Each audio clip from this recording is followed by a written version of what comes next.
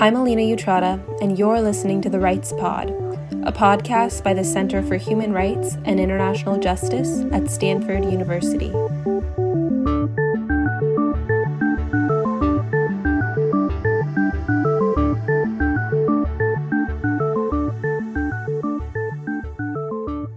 Welcome back to The Rights Pod. For this week's episode, we're returning to our Notes from Alumni series. For those of you who haven't listened to the previous episodes, Notes from Alumni is where I sit down with graduates of the Human Rights Minors program and ask them what life in the immediate years after Stanford has been like, and what a human rights career means to them.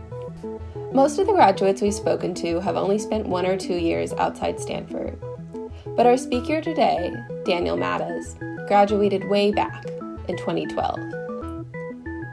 What I love about my conversation with Daniel is that he gave us some perspective about how perspective changes, and how even the things you thought you wanted, or you thought you wanted to do, can change too.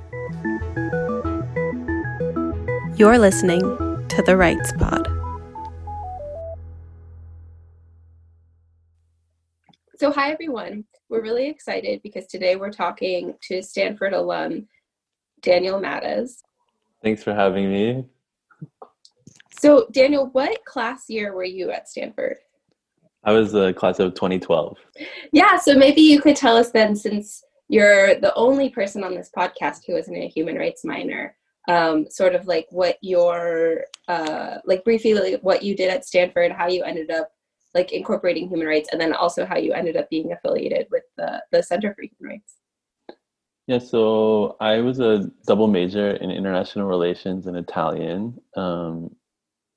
I also ended up as a senior joining the Center for Democracy Development Rule of Law Honors Program.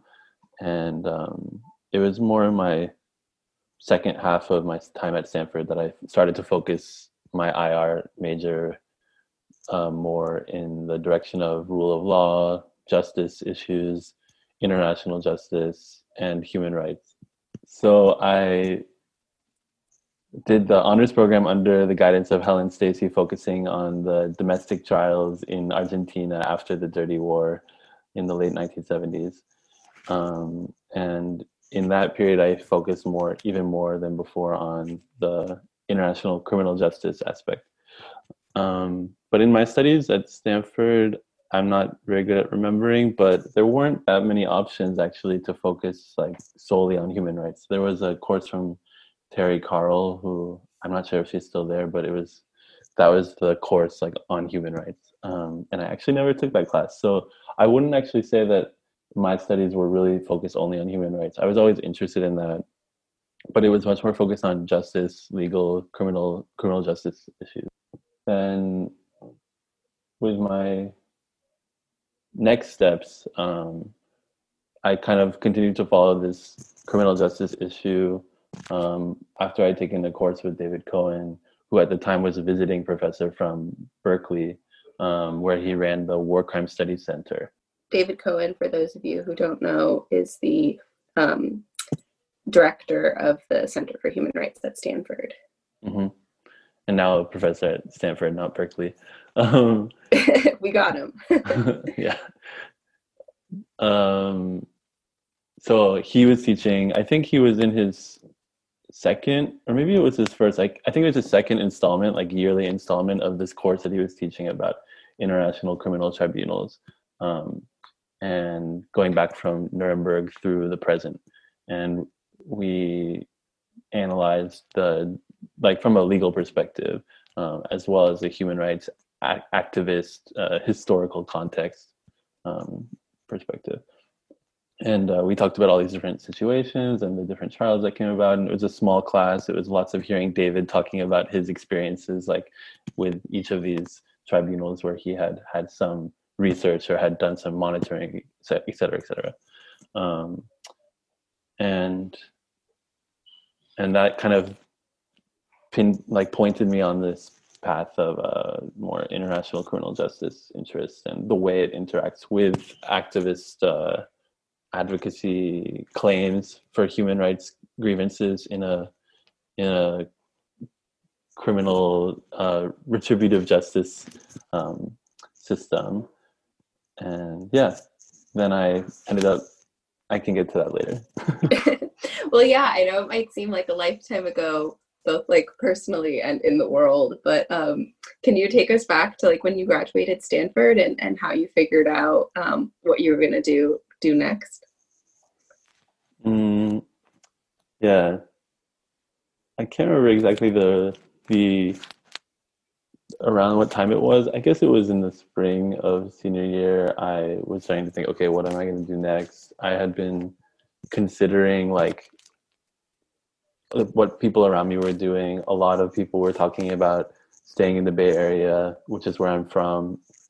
A lot of people were going to go work in tech companies. Everyone at the time, it was kind of the peak of the distaste for working on Wall Street or consulting, which had preceded my class, like because of the financial crisis. So it was a kind of a big movement. Even people trying to like stop having all these job fairs with only banks and consulting firms on campus, and I was like knew I wasn't interested in that too. But ironically, now the feeder from schools like Stanford into those industries has turned towards tech. And so I found that I don't want to work in tech, and I don't want to do anything like that. And I also knew I wanted to kind of travel and try living outside of the Bay Area for more than like my study abroad period.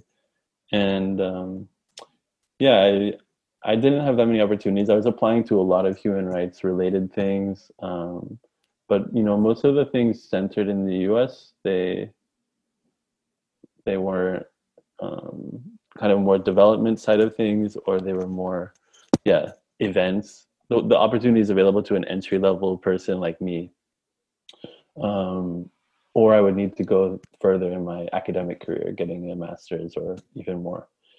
So yeah, when the opportunity presented itself that David Cohen was hiring graduating seniors as interns on his monitoring program at the Khmer Rouge Tribunal in Cambodia, I really like started thinking about it. I actually heard about it from a friend who was in it as a senior because I had been a junior in his class, so I wasn't graduating yet. But then my friend who was a fellow senior who was taking the course as a senior reminded me that he was doing that again. He was hiring people again because he had done it in my year as well. And I thought, maybe I should get in contact with David. And I started weighing it a lot. I remember like thinking about it, and like I don't normally like make pro and con lists and stuff like that, but I really was thinking about it.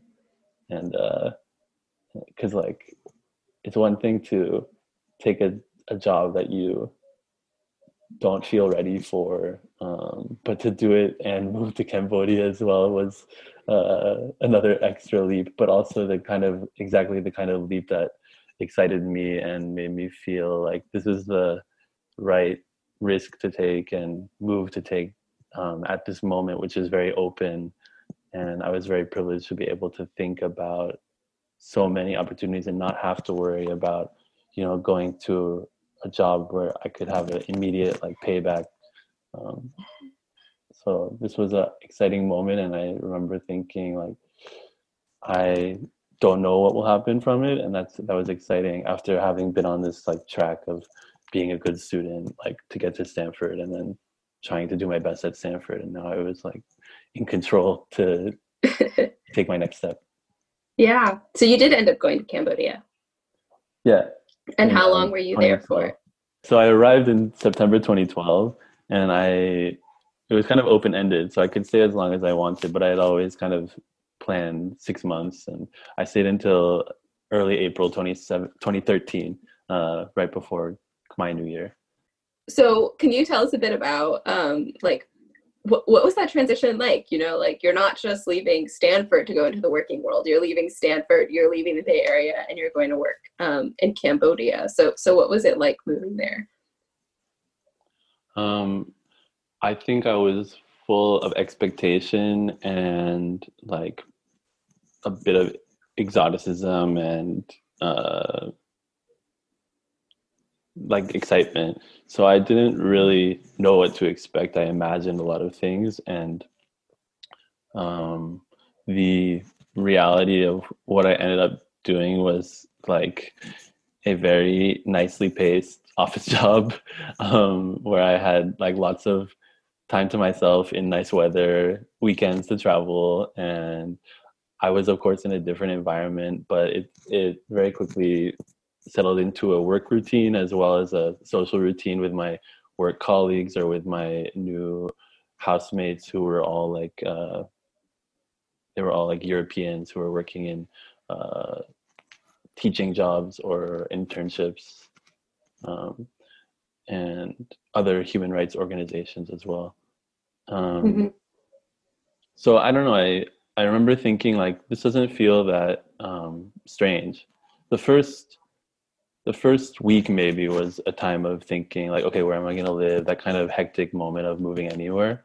Um, and but I also jumped into going to all the historical related sites in Phnom Penh, and there was actually like a major conference, a legacy conference about the Khmer Rouge Tribunal on the very day that I arrived. So like the first thing I did, my new like boss, the head of the monitoring team, she asked me to come just to see and like get to know the faces of the players. And yeah, that was exciting. I mean, actually, that was when the U.S. cared about the world. So the Stephen Rapp, the ambassador at large for war crimes from the Obama administration, was there, like giving a keynote at the hotel where it was taking place. David was in town as well, which he's not always there for. So it felt like, well, I'm going into something like serious. Then I started to understand, like, okay, this is just a very rare occasion where the rest of the world pretends to be totally invested in this court, and then we'll see what happens after. Yeah, so what was it like being at the tribunal? um, yeah, it was exciting. I kind of had this because when I was a student, like at Stanford in the summers, I worked one summer for Jackie Spear on the peninsula, who's a congressional representative, in her district office, and then the next summer I worked in her DC office. I had the same feeling that of going to Capitol Hill for the first time, like being excited by this big institution and aware that I'll encounter problems and you know, waste and delays, um, but excited to see it from the inside and kind of get to know how the institution works.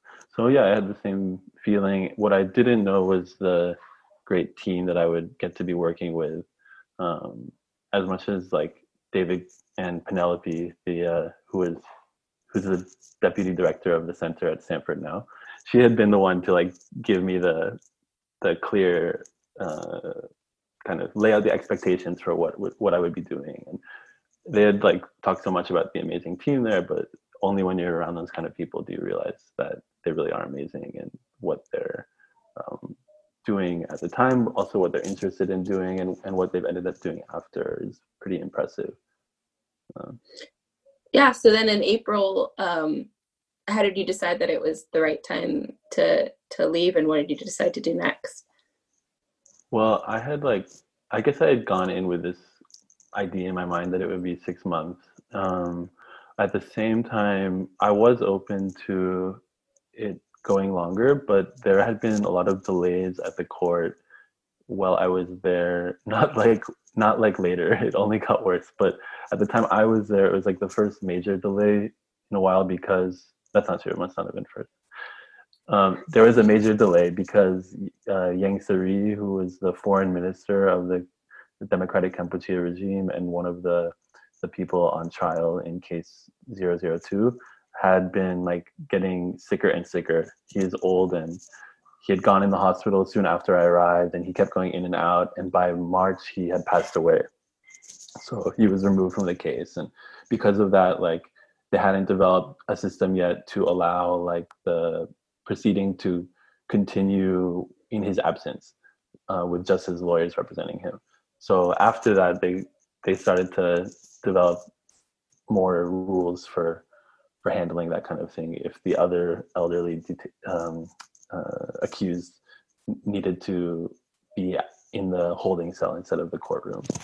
Um, So because of that, there had been these delays. There had been these pockets where we didn't have much on, especially I think in February, because that's when I took one of my longer like trips in the region just to travel because we had all this sudden free time. And then, yeah, but I had already kind of built in my mind that I would be going back. And plus it was Cambodian New Year, which is in mid-April. So it was going to be a good kind of end point for my time there. And my fellow graduate, she was also planning to go back at the same time. So we thought, okay, well, we can end this chapter. And that's when I started to think about what can I do next to continue in these areas that kind of were starting to really interest me. So what did you end up doing next? I started thinking about how could I work in a human rights organization focused on especially contemporary issues in Southeast Asia. And I would be very happy to go back to Cambodia. I had made a lot of friends and like had great memories of it. So, but I was also thinking, okay, like I was still in this very Stanford mindset of thinking like, how can I always be climbing up? Like I started this project on the Khmer Rouge Tribunal, maybe I'll go get my master's, then I'll come back to Cambodia, and then I'll go work in a regional level in Bangkok or Singapore or something, and then I'll like turn that into a job back home in the US, like at a higher level than I could have been in if I had been working in the US the whole time. And really thinking in that like 5-year, 10-year plan mindset. So yeah, I went and I did my master's. I found that rather than having to wait like for a whole cycle to apply in the American system, I could just apply to rolling admissions in the UK. I also was excited to know that I didn't have to do the GRE and I could do it in 1 year. So no matter what, it was going to be faster, cheaper, to get the same kind of degree that I needed, like a master's in political science, something or other. And yeah, I found a program that was focused on global politics and global civil society, which was exciting to me at LSE, at the London School of Economics. And yeah, I got in. I had a nice recommendation from David. So it was exciting, and it felt like, okay, this is right. It's all like fitting into place. And in the meantime, I also did some consulting for a small consulting, like very, very small, like one person consulting firm on the peninsula, focused on philanthropic consulting, which was an opportunity also to do some research about, like I did a project for her about the field of family and community foundations that are focused on funding international human rights work, which I kind of knew about conceptually, but here was like the numbers of how much funding there is from the US and stuff like that. So that was an interesting way to start to understand how not just governments, not just international organizations, but also wealthy philanthropists in the United States like contribute to creating these legacies related to human rights work and the pitfalls and successes of that. Yeah. So then I did my master's and I enjoyed the program. I didn't enjoy London as much as I expected I would. But why is that? Why? Oh, why is that? Yeah. It's just like a cold, gray place. I had some great friends there, but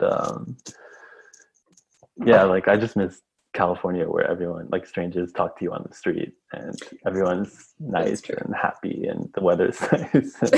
The sun does make a huge difference, I would say. Yeah.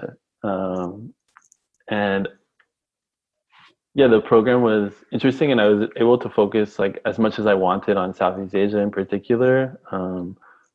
I was able to focus on kind of the same kinds of issues: democracy, human rights, justice, rule of law issues, but in the Southeast Asian context. And yeah, I felt satisfied with it. So then I started thinking again about what kind of jobs will I apply to. I started thinking of all the main human rights organizations in Cambodia, where I had some friends working at a few of them.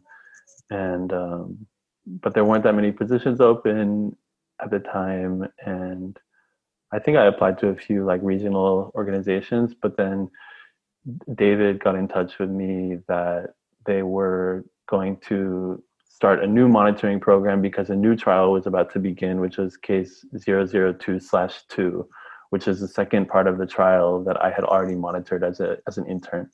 And so that they were hiring an international lead trial monitor to run the monitoring team, with a Cambodian counterpart who they already had. And so I was in Cambodia in my spring break doing research for my dissertation. So I met them and we talked about it. And I was like, this doesn't sound bad. I like get to go back to the great team. I get to go back to Phnom Penh. It's going to be a really interesting trial because it's going to be bigger, dealing with more issues, including genocide, including forced marriage. And I would have a job secured waiting for me after I finish my master's. Yeah, so it all kind of lined up again nicely. And so I took the job, and I came back home to San Francisco to finish my thesis and have some time here. And then I went back to Cambodia again in September 2014 for the trial that was going to begin in October 2014.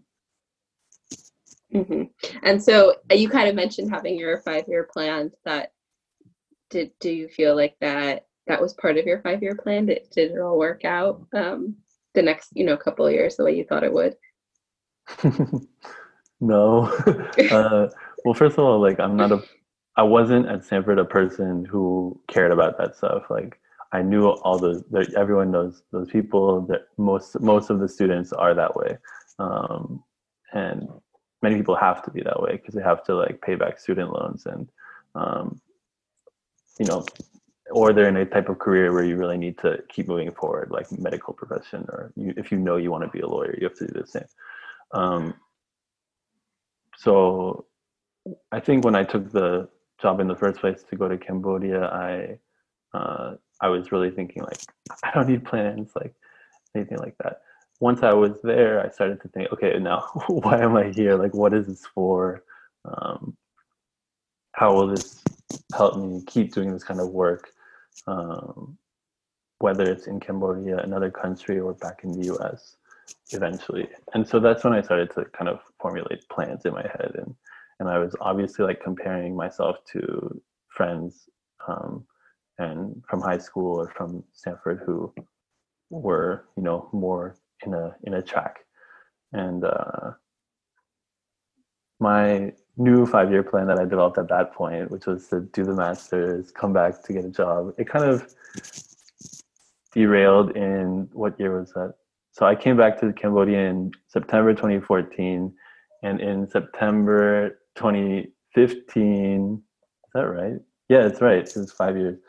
September 2015, I opened a cafe in Phnom Penh with some friends. So 1 year after I had moved back to Cambodia, kind of like a cafe and art space and bar, small place with some Cambodian friends.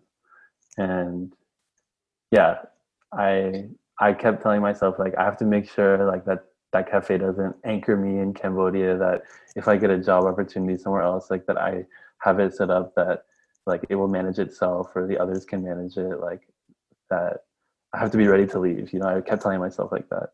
And it did end up anchoring me for sure. But in all like the ways that I needed something like totally different to do that, or else I would never have allowed myself to accept that, I guess. To accept like taking time in the place where I am, staying in the job past some arbitrary like 2-year window, and also exploring the other things that interested me beyond just my profession and career. And because of that, I started to like also take time with my friends, which were increasingly a group of like filmmakers and visual artists. So I started helping them out with my free time that I had, like, helping them with English things related to grant writing or fixing subtitles or stuff like that, where I could help. And then increasingly it became like a job, and now I'm producing films and co-writing films with them. That's since uh, 2016, early 2016. So these two new things, the film thing especially, like became like a simultaneous new path where I am doing it at the same time as the monitoring work, and then the other work, the program work that the Center for Human Rights is doing in Cambodia. Yeah, and then the third thing that was happening was that the trial again was very slow, very delayed. So any idea that this would be a quick like year and a half trial, I'd be in and out, the court would have learned from its past, like that was quickly gone. There was like a 3-month defense team boycott at the beginning of the trial. Like it was not going to be a quick trial. It ended up being like 3 years, and I ended up kind of moving back towards the program side of things, and we hired Caitlin McCaffrey, who's a Australian, to take over the international side of the monitoring team. And that was cool because I had the opportunity to work on our other programs, which were related to community outreach, legal education, and some archive work. Mm-hmm. Yeah, so I guess like how, your plans changed, and I wonder, like, was that something that like felt challenging, or like what was the challenges to you? Did you just feel like it was sort of natural, like it happened? All of a sudden one day you're like, I'll just open a cafe, or was that something like really consciously you decided to be like, okay, like this whole 5-year plan climbing up the ladder isn't working for me? I was definitely aware that I was like doing something crazy with the cafe. With the cafe. Yeah. I do have to say, for our listeners, I have been to Daniel's Cafe, and it is very, very cool and hip, and I love it. Yeah, it's going to close actually soon, but we don't know exactly when. It's been 5 years on the lease, and the landlord wants to raise the rent, and our business is small, and COVID like is the last death. Yes. But it was going to close before COVID came around anyway. Which is fine. I'm ready for that now. A year ago, I would have tried to make any way to extend it, but no, I need to move on. But I only know that because of the things happening in my life, and the things that have become more important to me, like the film stuff, is more important to me now, and I know that there's no way I can manage a cafe if I want to take that seriously, and if I want to reinvest my time, that I wouldn't have to worry about the cafe in the center's activities as well. It's like it's a opportunity and exciting to me again that now's a chance to kind of innovate with what the center is doing in Cambodia. Now that trials have stopped for good, what will the center be doing? So that's exciting to me, and I need to have the cafe be done to be able to have a more open mind to think about that. But going back to before, when the cafe opened 5 years ago, yeah, I definitely was aware that, okay, this has a chance of keeping me in Cambodia, disabling me from going to other parts of the region, because why would I be working in Bangkok when I have a cafe in Phnom Penh? I should just stay in Phnom Penh, that kind of thing. It also made me realize that the situation I had, like a work situation, employment situation with the Stanford Center, was unique. Like, and I really appreciated that. Like, I had a job that was flexible, that allowed me to have a cafe, like at the same time that I'm doing work for a human rights center, and that allowed me to continue getting income at the same time that I had to like put too much time on the cafe. If I was working at a local human rights organization, I would be having to be in the office, 9 to 5, behind a desk, even if I don't have that much work to do, and I would be getting paid less actually, and it would not be flexible. I wouldn't have all this time to say like I'm taking today to like manage this crisis at my cafe or something. And I didn't have the trust that I had in the team in Cambodia, as well as from David and Penelope, that like I would get my work done, even if I wasn't at the office that day or something. So, and yeah, I was also aware, doubting myself, doubting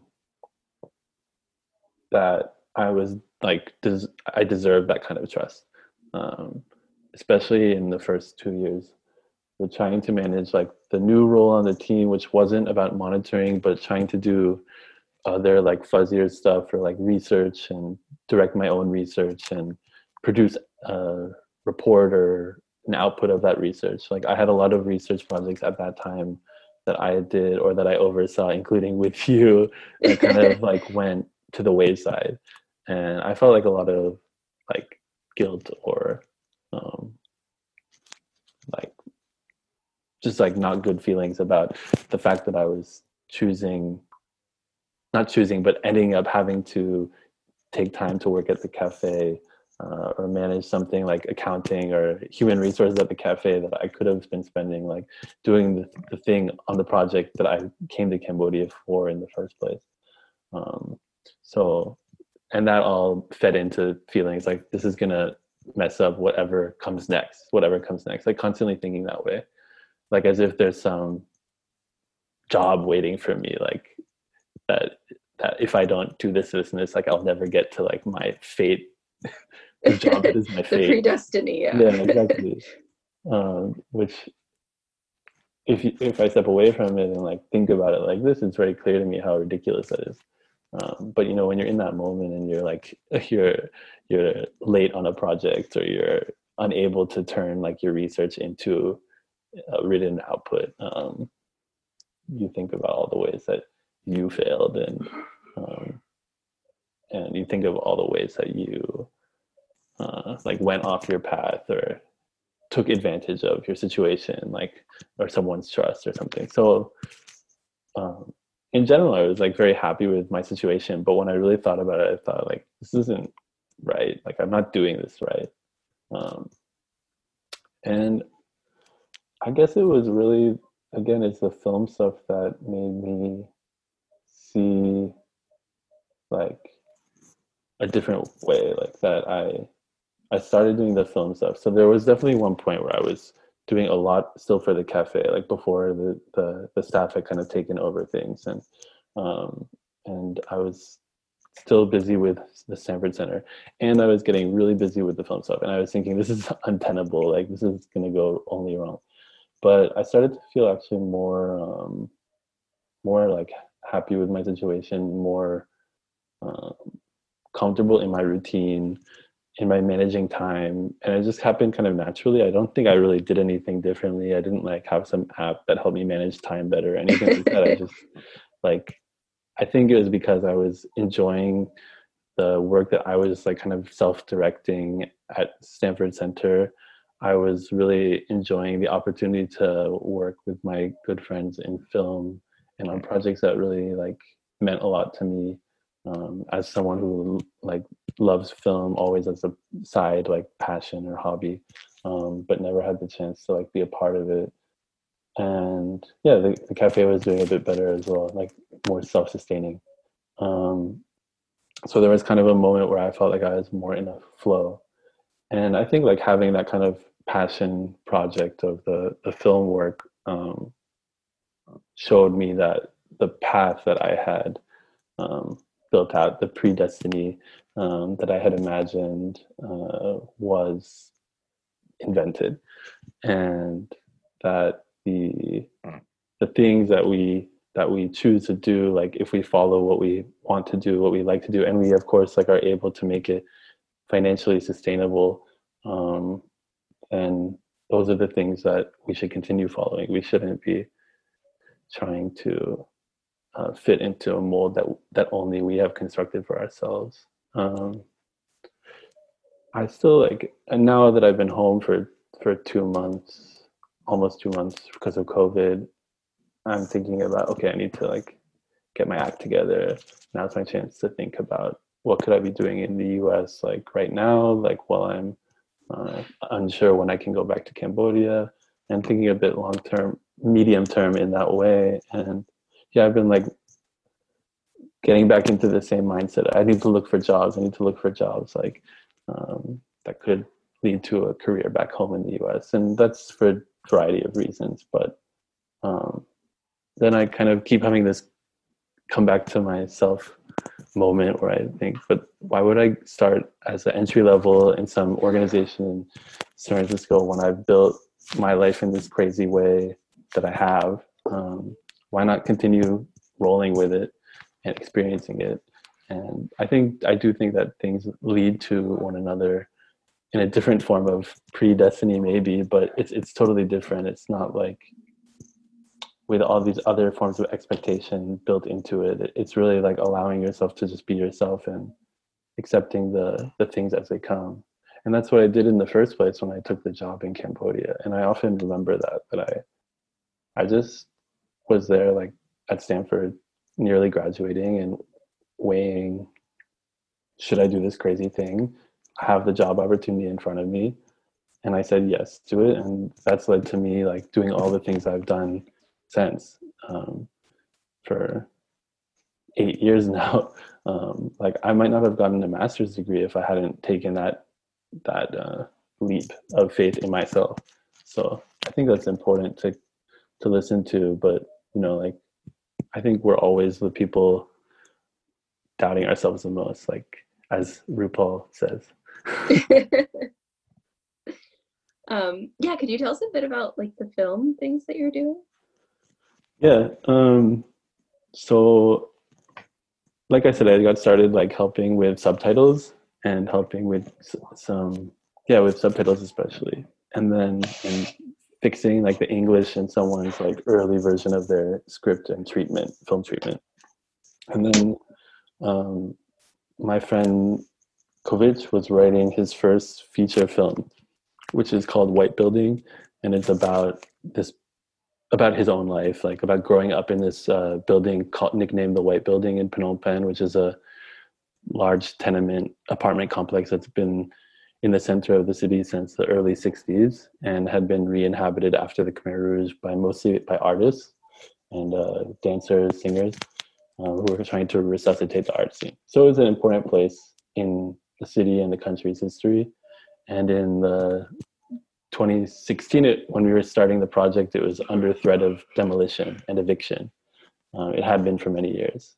In 2017, it ended up being demolished. But at the time we were writing the script that was kind of about young people like my friend Kovic and growing up in the building, facing the idea of losing their home. So I started just helping out with English, but then they actually decided to hire me as a co-writer because I guess they knew that I knew enough about film. We all had the same kind of taste in film, and they knew I was totally new at it, but it would be a good opportunity to work with someone else who was making its first feature. And my friend Davey Chu is the producer on the project, and he had made some films about like in Cambodia. He's Cambodian French. He made a documentary called Golden Slumbers that's very worth watching about the Cambodian film scene before the Khmer Rouge. That was like in that was in Berlin Film Festival, and it had traveled a lot. Then he made another film called Diamond Island about present day Cambodia, about development, real estate development, and it's a fiction film though. And that film like went to Cannes in 2016. So that's when I started to get really more involved because we were preparing to like send the actors to Cannes, like getting their tuxedos and stuff. And I was helping out where I could on my free time. And then I started getting involved with Kovic's project. And actually we shot that film in October of 2019, last October, November. So that was like an amazing experience to see that project from its very, very beginning, like the very first treatment that Kovic ever wrote. That was in, like maybe February 2016 until now, where we're kind of stuck because of COVID, but he's edited the film. We've done the sound. We're just kind of waiting to be able to send him back to the lab to finalize it once this is all over. And we're planning the festival strategy for the film and distribution. So it seems like that film might actually have some international success. So we'll see. But it will be delayed because of the way that COVID is affecting the film festival scene and film industry this year. But we'll see. There's a lot of positive chances ahead. And yeah, that turned into opportunities to produce as well. So I produced COVID. He also made a documentary at the same time that he was working on that fiction, and I helped with 3 short films that we like crowdfunded money for, from first time female filmmakers, Cambodian filmmakers, who are all like working with us, like our friends, but had never had the chance to make their own film. So we finished 2 of those films. They've traveled a lot, won some awards actually. And one of them is a different kind of film. It takes more time to edit. It's like a very large documentary. So it might end up being more than a short film. Wow. Still editing.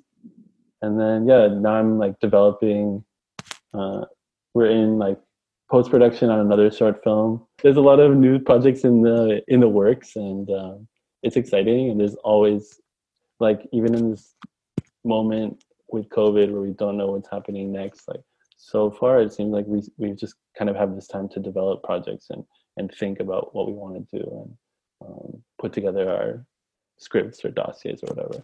So yeah, it's kind of it's opened me back up to the things that were also really interesting to me in college, but never felt like a career path. Like never felt like I could turn that into, yeah, a career or a way to make money. But in fact, it's so much more like enjoyable and nurturing in some ways than what I had imagined, like working in a legal institution like the Khmer Rouge Tribunal would have been. Um, so so far, I'm like able to have both, entertain both sides of my brain, and I feel lucky to be able to do that. And I need to remind myself of that feeling when I get down on myself for straying from the career path. Yeah, I guess then like looking back on yourself, like either your past self or if you were talking to an undergraduate now, like what advice would you give them? Yeah, I would just say like you should try to listen to yourself. You should try to listen to your impulses, your intuition. Um, if you if you have the opportunity to um, take a risk, but you know it sounds interesting, then you should do it. And you might learn from it that that's not something you want to do, and that's perfectly fine. Um, yeah, and the other thing I would say would be to like try to remove any kind of time pressure or that kind of mindset. Like I need to get this done in a year or two. I need to be, um, in a certain level, like within 3 years. Like that kind of building timelines and um, pressure is not really healthy, and it's not really true. Um, and once you remove that kind of self uh, determined like timeline, then you can open your mind to like the way that a career might develop itself in a different way, um, or the other opportunities that might come along, or the friendships or relationships that might come along, which are as important, if not more important, than whatever career you'll create. Um, I think that's all, but I guess the other thing is that there's not really one right answer. There's like you have to balance many different things. You have to balance your like financial future. You have to balance your family's expectation or future as well if you're expected to provide for them, or the family that you might create eventually through your relationships. And but the one thing that you can remove from that balance or that equation is like these expectations for yourself. And that's really hard to do, but I think it's important. Like you need to just be yourself and not be your future self, because your future self doesn't exist. Do you feel like your friends either from Stanford or that you made along the way like had a similar realization or experience, or did you also like watch friends like go the career path trajectory? I think it's a mixed bag. Like I have a couple of friends who went, straight, did all the steps they had to do to become a doctor, because that takes so long. And if you're going to commit to that, you have to just start. And but I do know some people who came to that a bit later, so they did med school a bit later. Then I have I for a while was kind of like wowed at my friends, especially the ones in tech who had taken jobs. Some of them, like, I never expected them to work in tech. They were, interested and like stars in the humanities, and there they were working like in something like for a tech company that it just didn't compute for me when we were graduating. But they, like, in the time that I was, going back and forth to Cambodia, they had just gotten promotion after promotion after promotion, like raise after raise after raise, and they were able to make like investments in their future that I could never do, like, from my salary in Cambodia. So I understand like that path, and it kind of, it showed me at the same time when I knew, like, well, that's not really what I want to do, and I'm happy that I'm not doing it.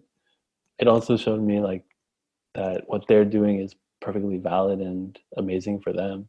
I had that experience at my 5-year reunion at Stanford in 2017, where just like so many people had really just been in the Bay Area for the past 5 years preceding, and some of them, like, after 5 years had like bought a house on the peninsula. They had a family, they had their first kid, or like they had a pet or something. But like, I was like, Or a wow, plant. like I'm just back in Cambodia, like I have a cafe, like I'm crazy. But I was like so happy, and I was also kind of affirming to myself, like, no, this is what I want to do. And it wasn't about comparing myself to others. It wasn't saying like, oh, I'm doing something better than them. Like, no, I'm doing something crazy. Like, there's no way to compare the two, but I could see like what they were getting out of what they were doing, and I could also see what I was getting.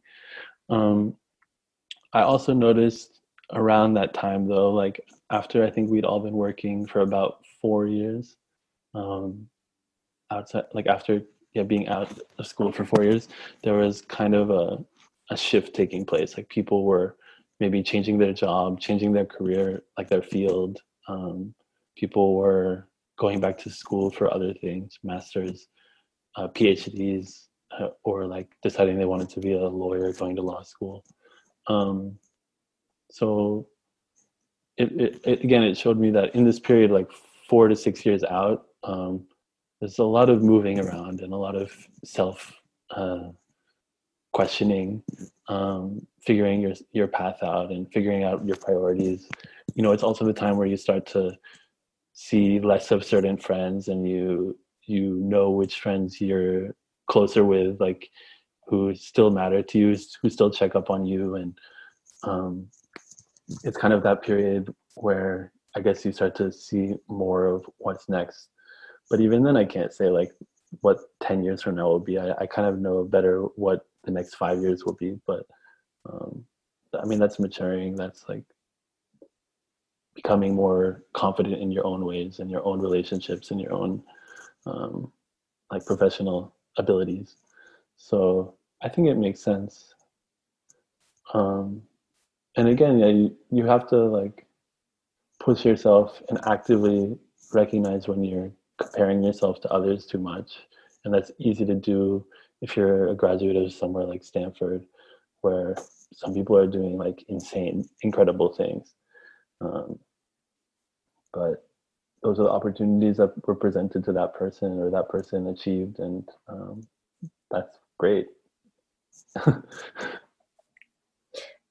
Yeah, and then I guess, I mean, now that you know, you're not on the career path planning mindset, how do you think about the future, especially since like coronavirus and COVID is so uncertain, and how would you you know, recommend, or how, you know, how would you describe your experience to students about how you're thinking about what comes next? I don't know the answer. I was like up late last night, like full of thought, like for no reason. Just, I think I have too much free time to like just be thinking, so I couldn't sleep. So it's clearly like I'm not I don't know exactly. I yeah, I kind of like, I know like intuitively what things are interesting to me or important to me right now. And that's why like I know very clearly like that the cafe needs to close, for example. But I can't do that till I get back to Cambodia to like move our stuff out and you know, but I know it's gonna happen. Like the same, I know that I want to keep producing new projects in the film side of things. Um, but I've always kept this kind of like idea that the work I was doing with the Stanford Center um, was like the career path for me. And I have been like thinking a bit more in the past year or so about ways to like bring the two together, like kind of create something that might not exist, or like look for the people who are already thinking about those kind of linkages between the academic, like international justice, human rights related world and film, and the projects that catch me and are important to me. So I need more time to think about that. But there's also other projects that come up that I um, think would be interesting, and part of that is from living in Phnom Penh for now off and on 8 years, maybe 5 or 6 years total, and seeing this place, seeing it change a lot, seeing all the other things that affect my friends' lives, like, and in some ways that's given me perspective about the Khmer Rouge Tribunal that studying it from an academic perspective or a monitoring perspective wouldn't have. Like understanding that the things that are important to the young generation, my generation in Cambodia, which is by far the majority, like 70% plus of the population, are not necessarily transitional justice.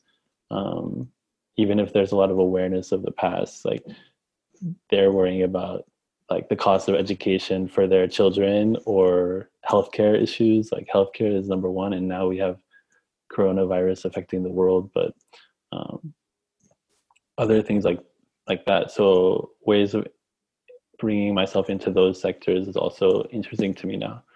So yeah, it's kind of an open book. The only thing I do know is, of course, that I would like to find a way to have more work in the US, to be able to be back home in the US, like near my family a bit more than just visits every once in a while. But I also know Cambodia is so important to me. And so I know that I wanted to try to build some way to bring the two, like make the two more, what's the word? Compatible. Like, compatible, yeah, but like balance the two. So I could be in both. Like maybe it means I have to travel a bit more, but to be able to do projects that cross both Southeast Asia and the US, California, would be my ideal. And I'm not sure yet exactly what that takes, but I know that there are like a lot of Southeast Asia focused organizations in California. There's of course the Stanford Center for Human Rights, which is rare in having the kind of focus on Southeast Asia that it does, especially in the programs that it runs. So thinking about that, and like thinking more about, rather than what job like position is perfect for me, but more like what is important to me, and trying to build the job around those fundamentals, rather than the way I was thinking before, which was kind of the opposite.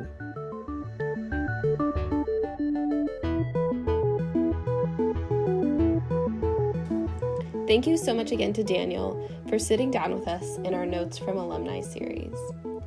As usual, all of the resources and organizations that Daniel mentioned will be available in our show's show notes, so be sure to check them out. To keep human rights close to your home, subscribe to the Rights Pod wherever you get your podcasts.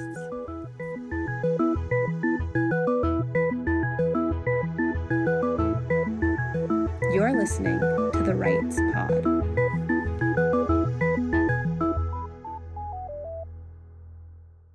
The views reflected in this podcast do not necessarily represent the views of the Stanford Center for Human Rights.